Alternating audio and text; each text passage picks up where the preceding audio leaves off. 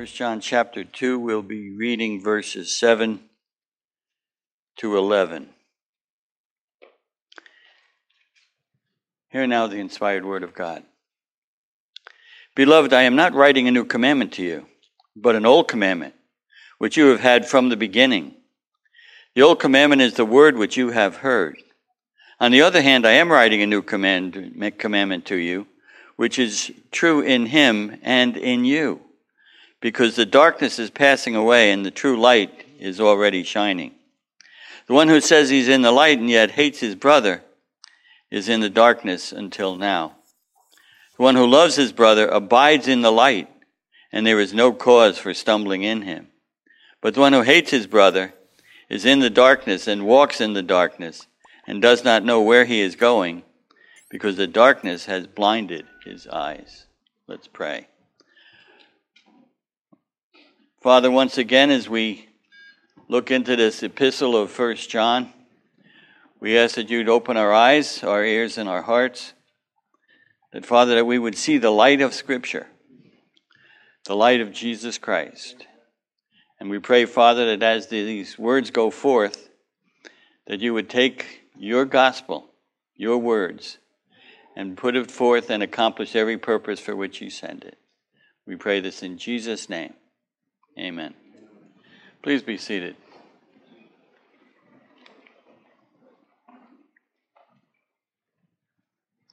You ever run into somebody who claims he can do everything bigger and better? Sometimes it's hard to tell if the person is telling the truth or not, but there are certain claims that are very easy to verify. For example, if somebody claims to be a world record holder in the bench press, well, that's pretty easy. Take them to a gym, put 1,000 pounds on the bar and say, go ahead, lift it. But by the way, the world record is about 1,400 pounds. In other words, what you do is put them to the test. You say you can do this. Let's see if you can do it. So we've been looking at in the epistle of 1 John. Last week we began a study in chapter 2. And in verses 3 to 6 we saw how John gave us a test to know if you are saved or not. And we called it the moral test. 1 John 2:3. By this we know that we have come to know him if we keep his commandments.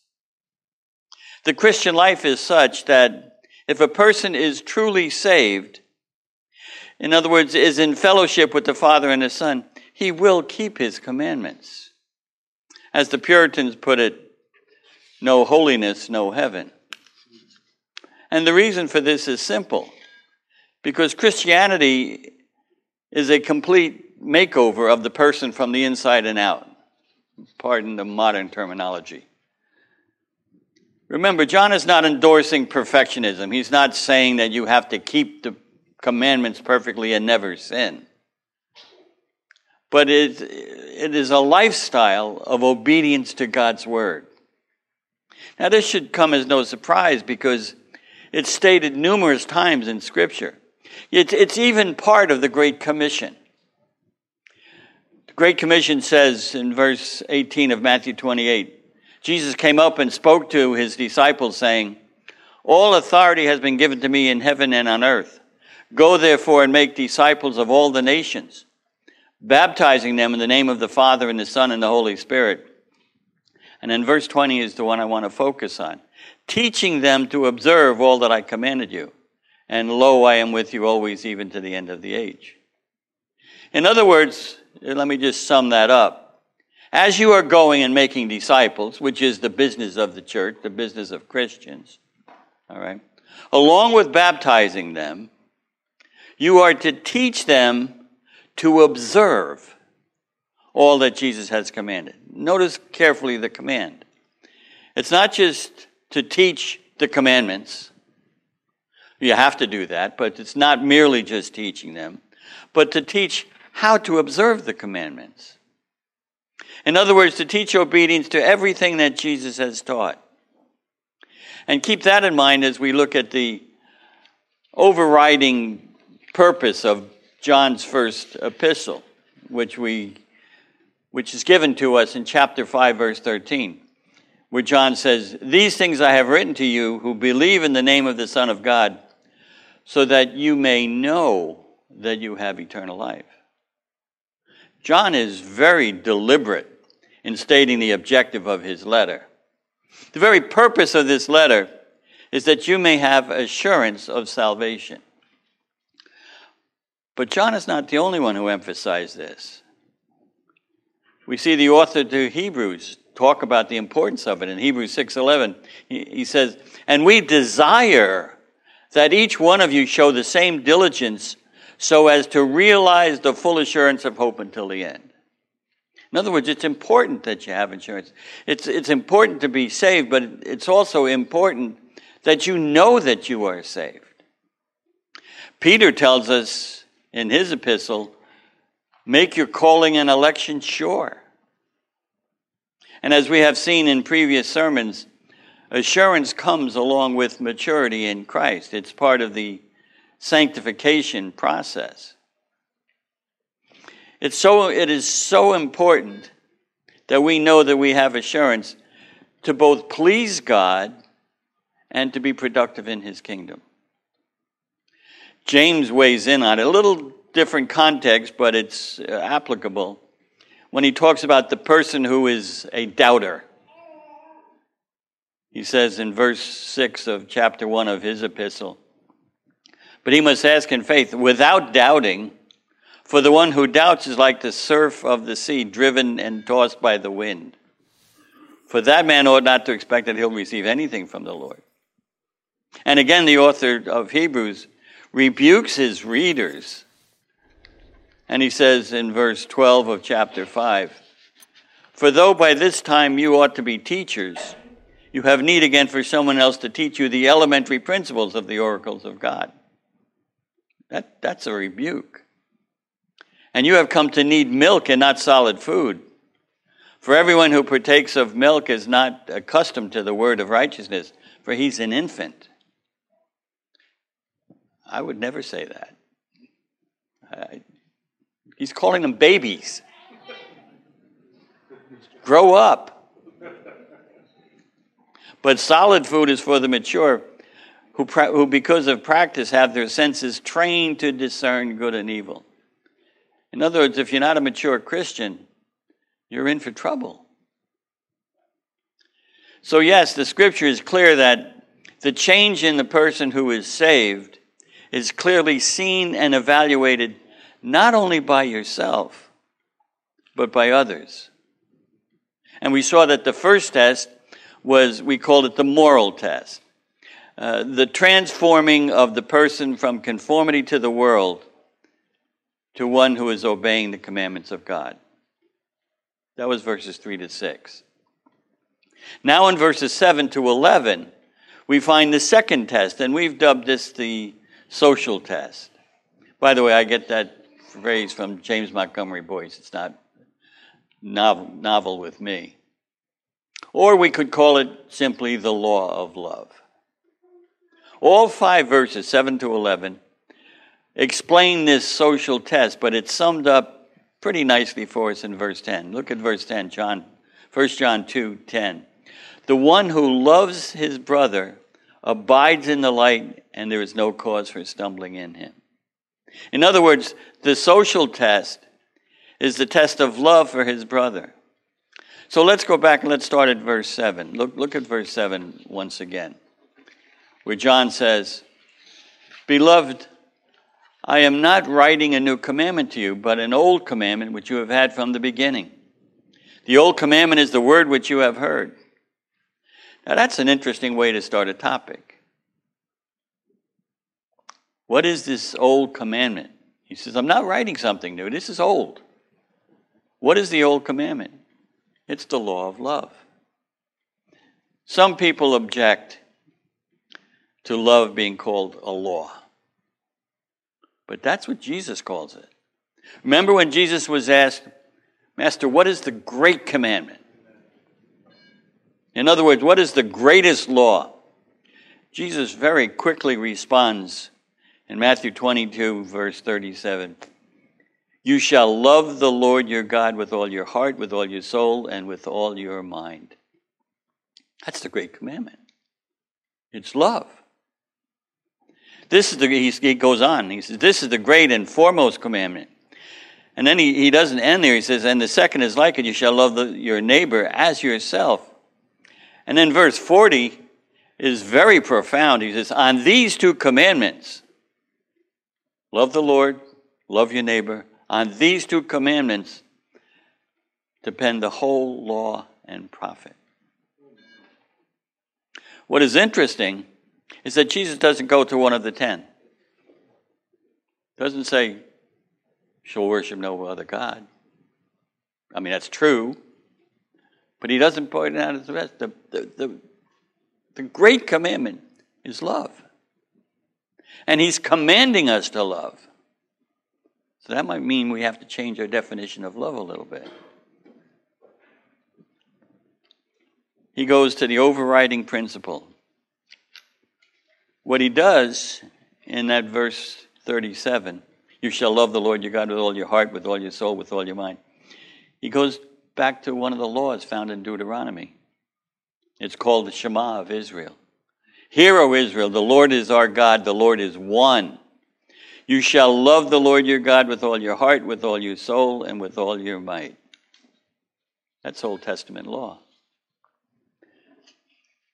And he said, these are the words which I am commanding you today, and they shall be on your heart. Now notice the priority that the Lord places on these words of the law. Because after that, starting in Deuteronomy 6, after he gives this law, he continues in verse 7 of Deuteronomy 6.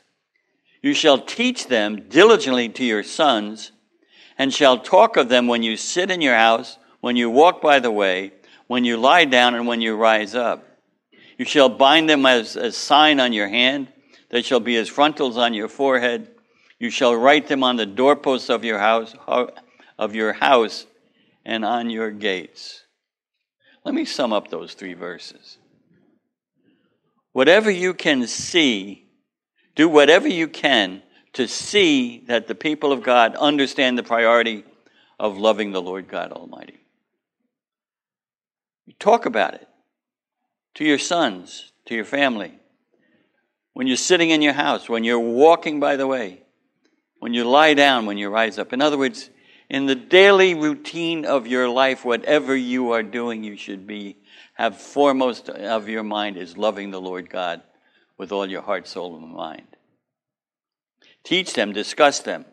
And then he says, write them on your doorposts. Make it known to everybody who enters your house. Then he says something interesting. Bind them on your hand and your forehead. Now, many Jews took this literally. And if you've ever seen an Orthodox Jew wearing what they call phylacteries, a little leather pouch on the forehead or on the hand, and they put these words of law in there, so following this literally.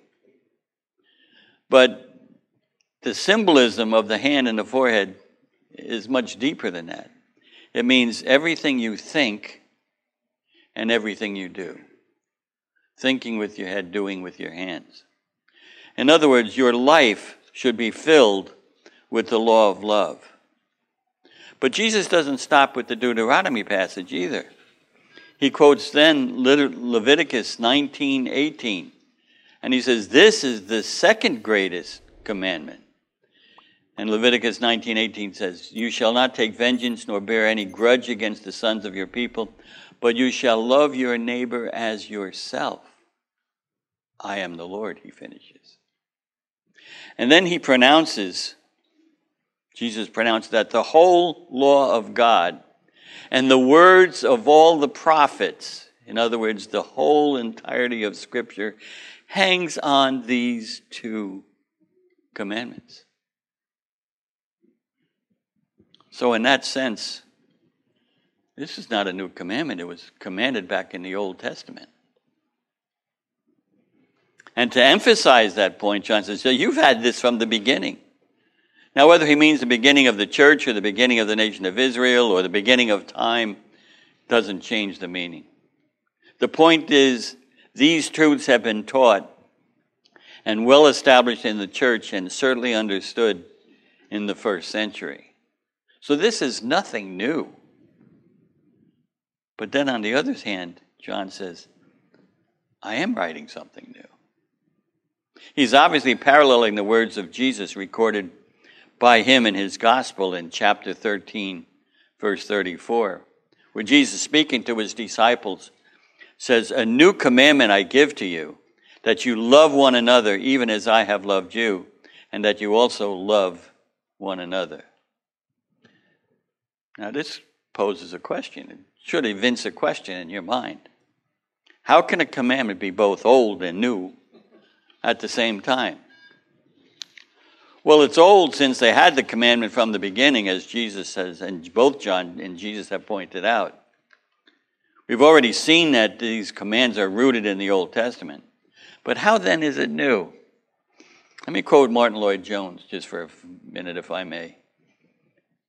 The good doctor says, but though it is in that sense an old commandment, it is also a new one in that it is possible now in a new way that it was never possible before. The Lord Jesus Christ, by coming into this world and by doing what he has done, has made this old commandment, in a sense, a new commandment because there is a new possibility connected with it. Look again at verse 8 of 1 John 2.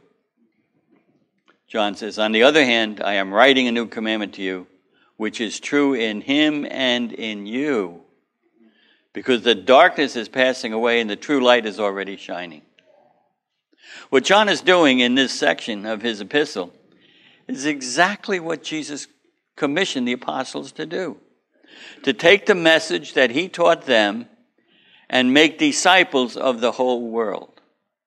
First in Jerusalem, then to all Judea, then to Samaria, and then to the remotest parts of the earth.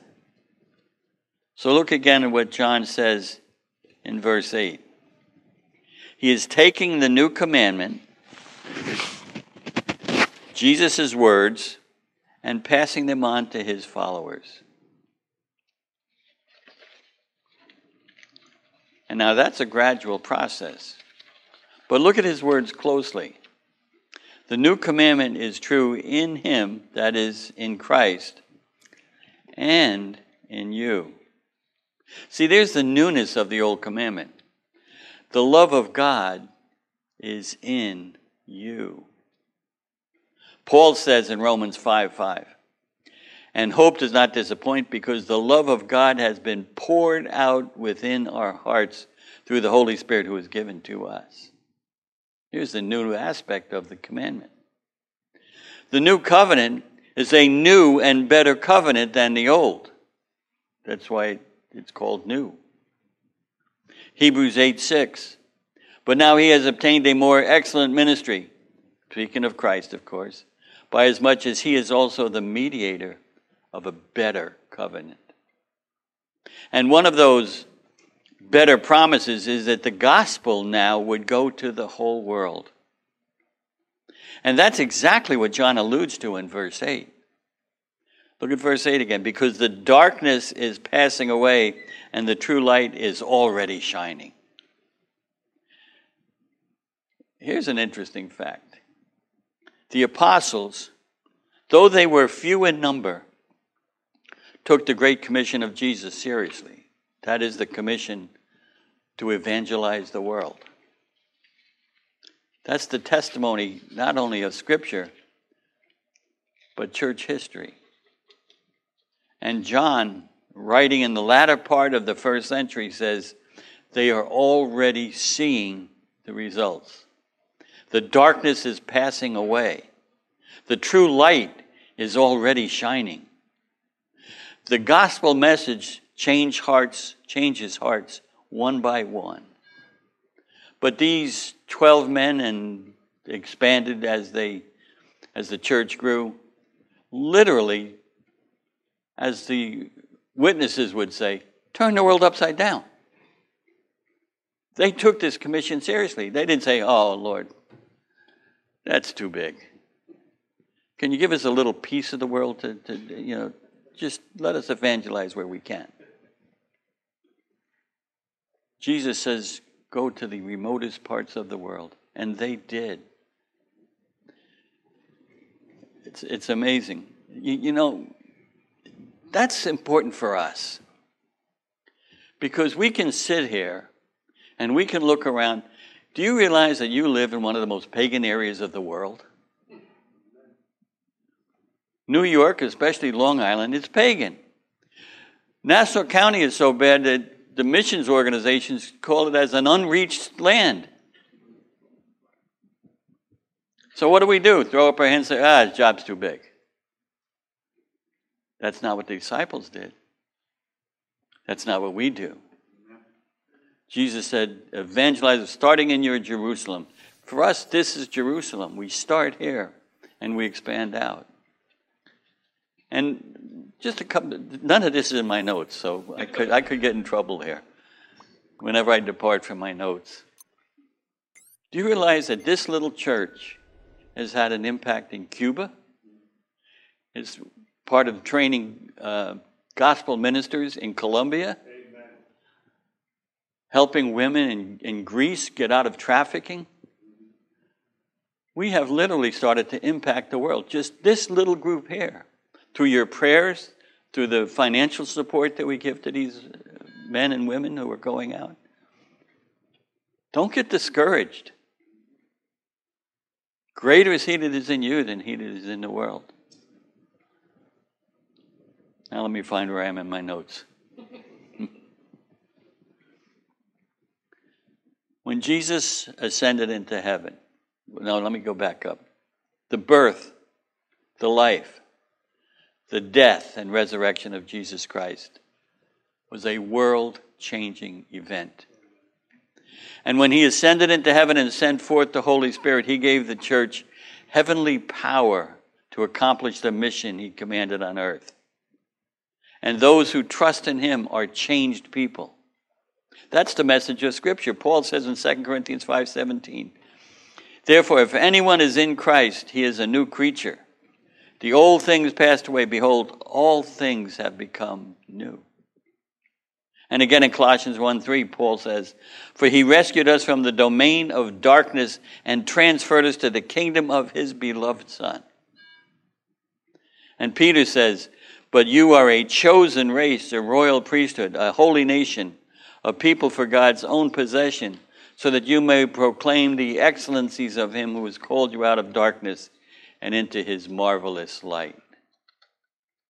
And then the words of Jesus again in John 8:12, where Jesus says, I am the light of the world. He who follows me will not walk in darkness, but will have the light of life. This change that happens to a person is a profound change in direction. So much so that Jesus confirms the legitimacy of the social test. John 13:35, and listen carefully to this.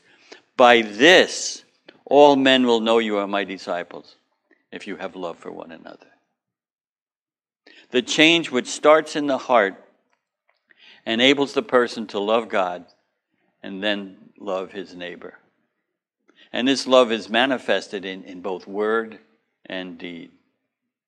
And while we are engaged in spiritual warfare, we don't let the world set the rules of warfare. Even that has changed.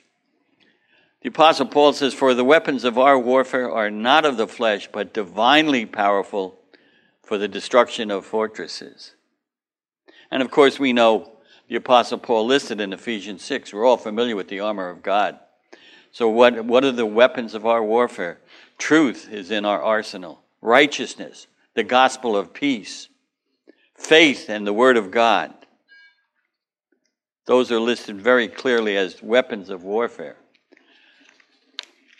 But Paul not only gives us what our weapons are, he gives us a battle plan.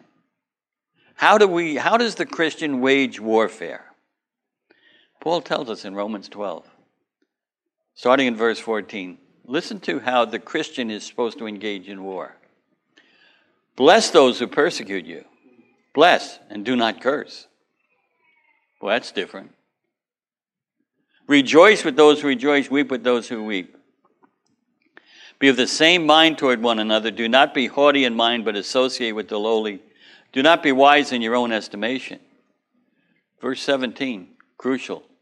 Never pay back evil for anyone. That's a universal negative. Never pay back evil for evil. Respect what is right in the sight of all men. Verse 18, if possible, so far as it depends on you, be at peace with all men. Then verse 19, never take your own revenge, beloved, but leave room for the wrath of God, for it is written, vengeance is mine, I will repay, says the Lord. And then he gives us some more instructions. Verse 20, but if your enemy is hungry, feed him. And if he's thirsty, give him a drink. For in so doing, you will heap burning coals upon his head. That doesn't mean you're going to harm him. That means you take him out of the fight. You ever smile at somebody and give them a kind word when they're being nasty to you? They don't know what to do. It completely disarms them. And verse 21 is what I call the spiritual nuclear weapon. Listen to this. Do not be overcome by evil. Overcome evil with good. That's the weapons of our warfare. The law of love, while being the social test for love towards our brother and love towards God, even extends towards our enemies. So the social test, to be specific, asks this question. Do you love the brethren? One of the characteristics that we find in the Apostle John's writing is that he is very straightforward. You could even say that the Apostle John was blunt. He didn't mince words. And we see that in the text that's right before us. For while he extols the virtue and the benefits of being in the light, he speaks rather strong words addressing the dire straits of those who are not walking in the light. Look at verse 11. But the one who hates his brother is in the darkness and walks in the darkness and does not know where he is going because the darkness has blinded his eyes. Once again, we don't see any neutral. You're either in the light abiding in him or you're in the darkness groping. Hate the brethren? You're in darkness. What does it mean to walk in darkness? Well, Paul gives us a description in Titus chapter 3. Listen to how he describes himself. For we also once were foolish ourselves. And here's what it means to walk in darkness. Disobedient, deceived, enslaved to various lusts and pleasures, spending our life in malice and envy, hateful, hurting one another. That's what it means to walk in darkness. You know, some people think that this language is too strong. But those who reject Christ are those who not only are walking in darkness, but are controlled by the worldview surrounding them. You think those are too strong? I have a little test for you. Go stand in front of the abortion mill and have the tenacity to call abortion murder, and see how you treat it. Does somebody come out and say, "Oh, by the way, I just have a different view of that"? They call you names. They hate you. They wish you were dead. But you know this. Stand against any of the progressive social agenda, and you will face the wrath of the enemy. But it goes further than that. Verse 11 says, not only are they in darkness and walking in darkness, but they're blinded by it. Their eyes have been blinded. That's why even when you attempt to shed some light on them, they still cannot see. And know the sad note, they often think they are loving. They think that it's a loving thing to do is to put a baby to death. They do not see the error they are in. And one last point on those in darkness. Listen to Dr. Jones one more time. He says, the man who is in darkness, who is walking in the darkness, and whose mind is dark and is an occasion of stumbling both to himself and to everybody else. They're stumbling. But enough of the dark side. Look again at verse 10. The one who loves his brother. Now we've already introduced this concept of abiding in the light. But let's examine it a little bit more closely. For this is where we should be living as children of God. You know, the main definition to abide is to remain or to stay. But it's more than that. As we have already seen, abide is a favorite word for the Apostle John. He uses it more than any other biblical writer. He quotes Jesus using the term over 15 times, 10 of them in John 15 alone. But John uses the term 18 times in his epistle. So what does Jesus mean when he says, abide in me? Well, in Scripture, the word indicates permanence. Not just remaining for a short time, but a long-term commitment. Let me give you a couple examples. Psalm 9 is a psalm of David. It's a psalm of thanksgiving for God's justice and deliverance from his enemies. So David contrasts the transience of the enemies of God with God's permanence. Verse 6 of Psalm 9. The enemy has come to an end in perpetual ruins, and you have uprooted the cities. The very memory of them has perished. He says the enemies of God will perish and will not even be remembered anymore. But verse 7, but the Lord abides forever. He has established his throne for judgment. And another psalm of David gives a similar idea. This time David is recounting the confidence he has in God because of his faithfulness. Psalm 61, verse 5. For you have heard my vows, O God. You have given me the inheritance of those who fear your name. You will prolong the king's life. His years will be as many generations. He will abide before God forever. Appoint loving kindness and truth that they may preserve him. But the benefits of abiding depend upon whom they fall. Listen again to the words of Jesus. He who believes in the Son, John 3:36. He who believes in the Son has eternal life. Now that's abiding, it's eternal. But he who does not obey the Son will not see life, but the wrath of God abides on him. Notice the permanence of God's wrath on the wicked. The word is also used by Paul to assure us of the permanence of faith, hope, and love. Remember what he says at the end of the love chapter? But now, faith, hope, and love. Abide these three. But the greatest of these is love. So the word abide means remaining permanently. Now this gives us some parameters to understand what Jesus means when he says, abide in me. In John 15:4, we find the concept in the form of a command where Jesus issues it.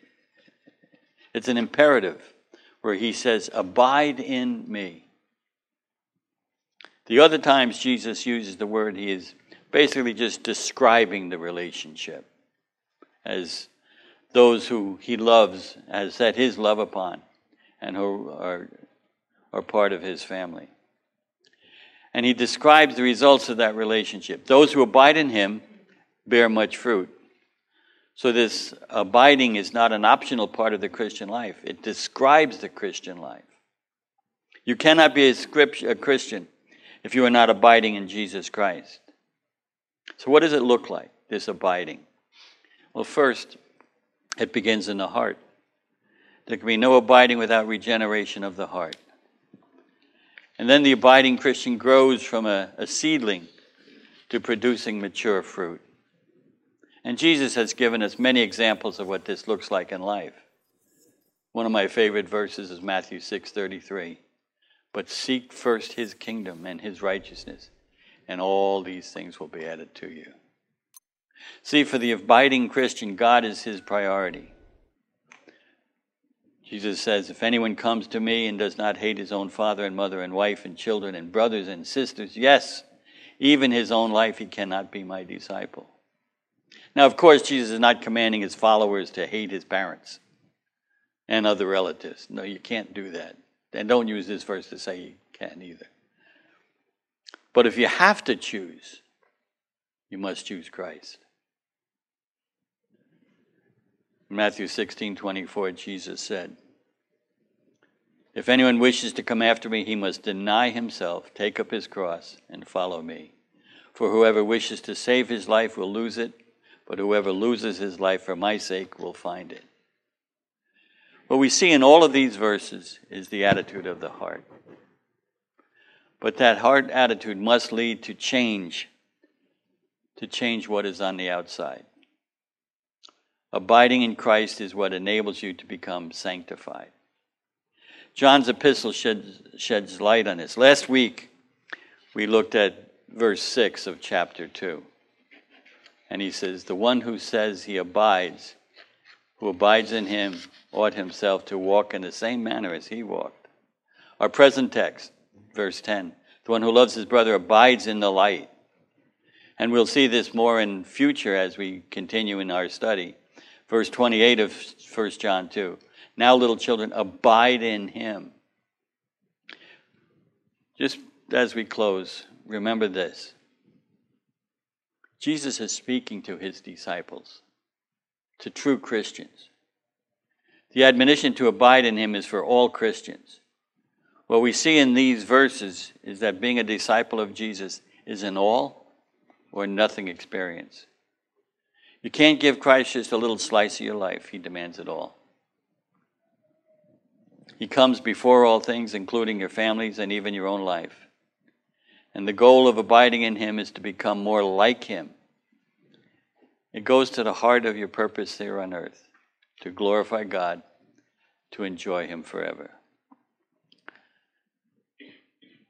To please him by obeying all that he has commanded us to do. Let me put it to you this way.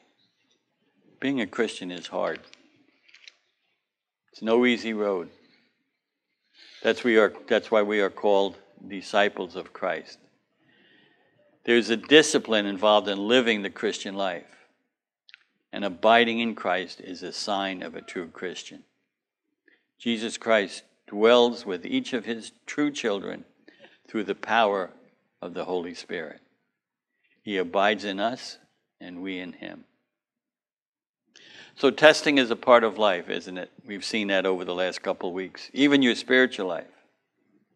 And remember the words of Jesus. By this, all men will know that you are my disciples, if you have love for one another. If you're here today and you're not a Christian, you're not a believer, you're still walking in darkness. And if you remain in that state, the wrath of God will abide on you. Repent of your sin. Be translated from the kingdom of darkness into the kingdom of his dear Son.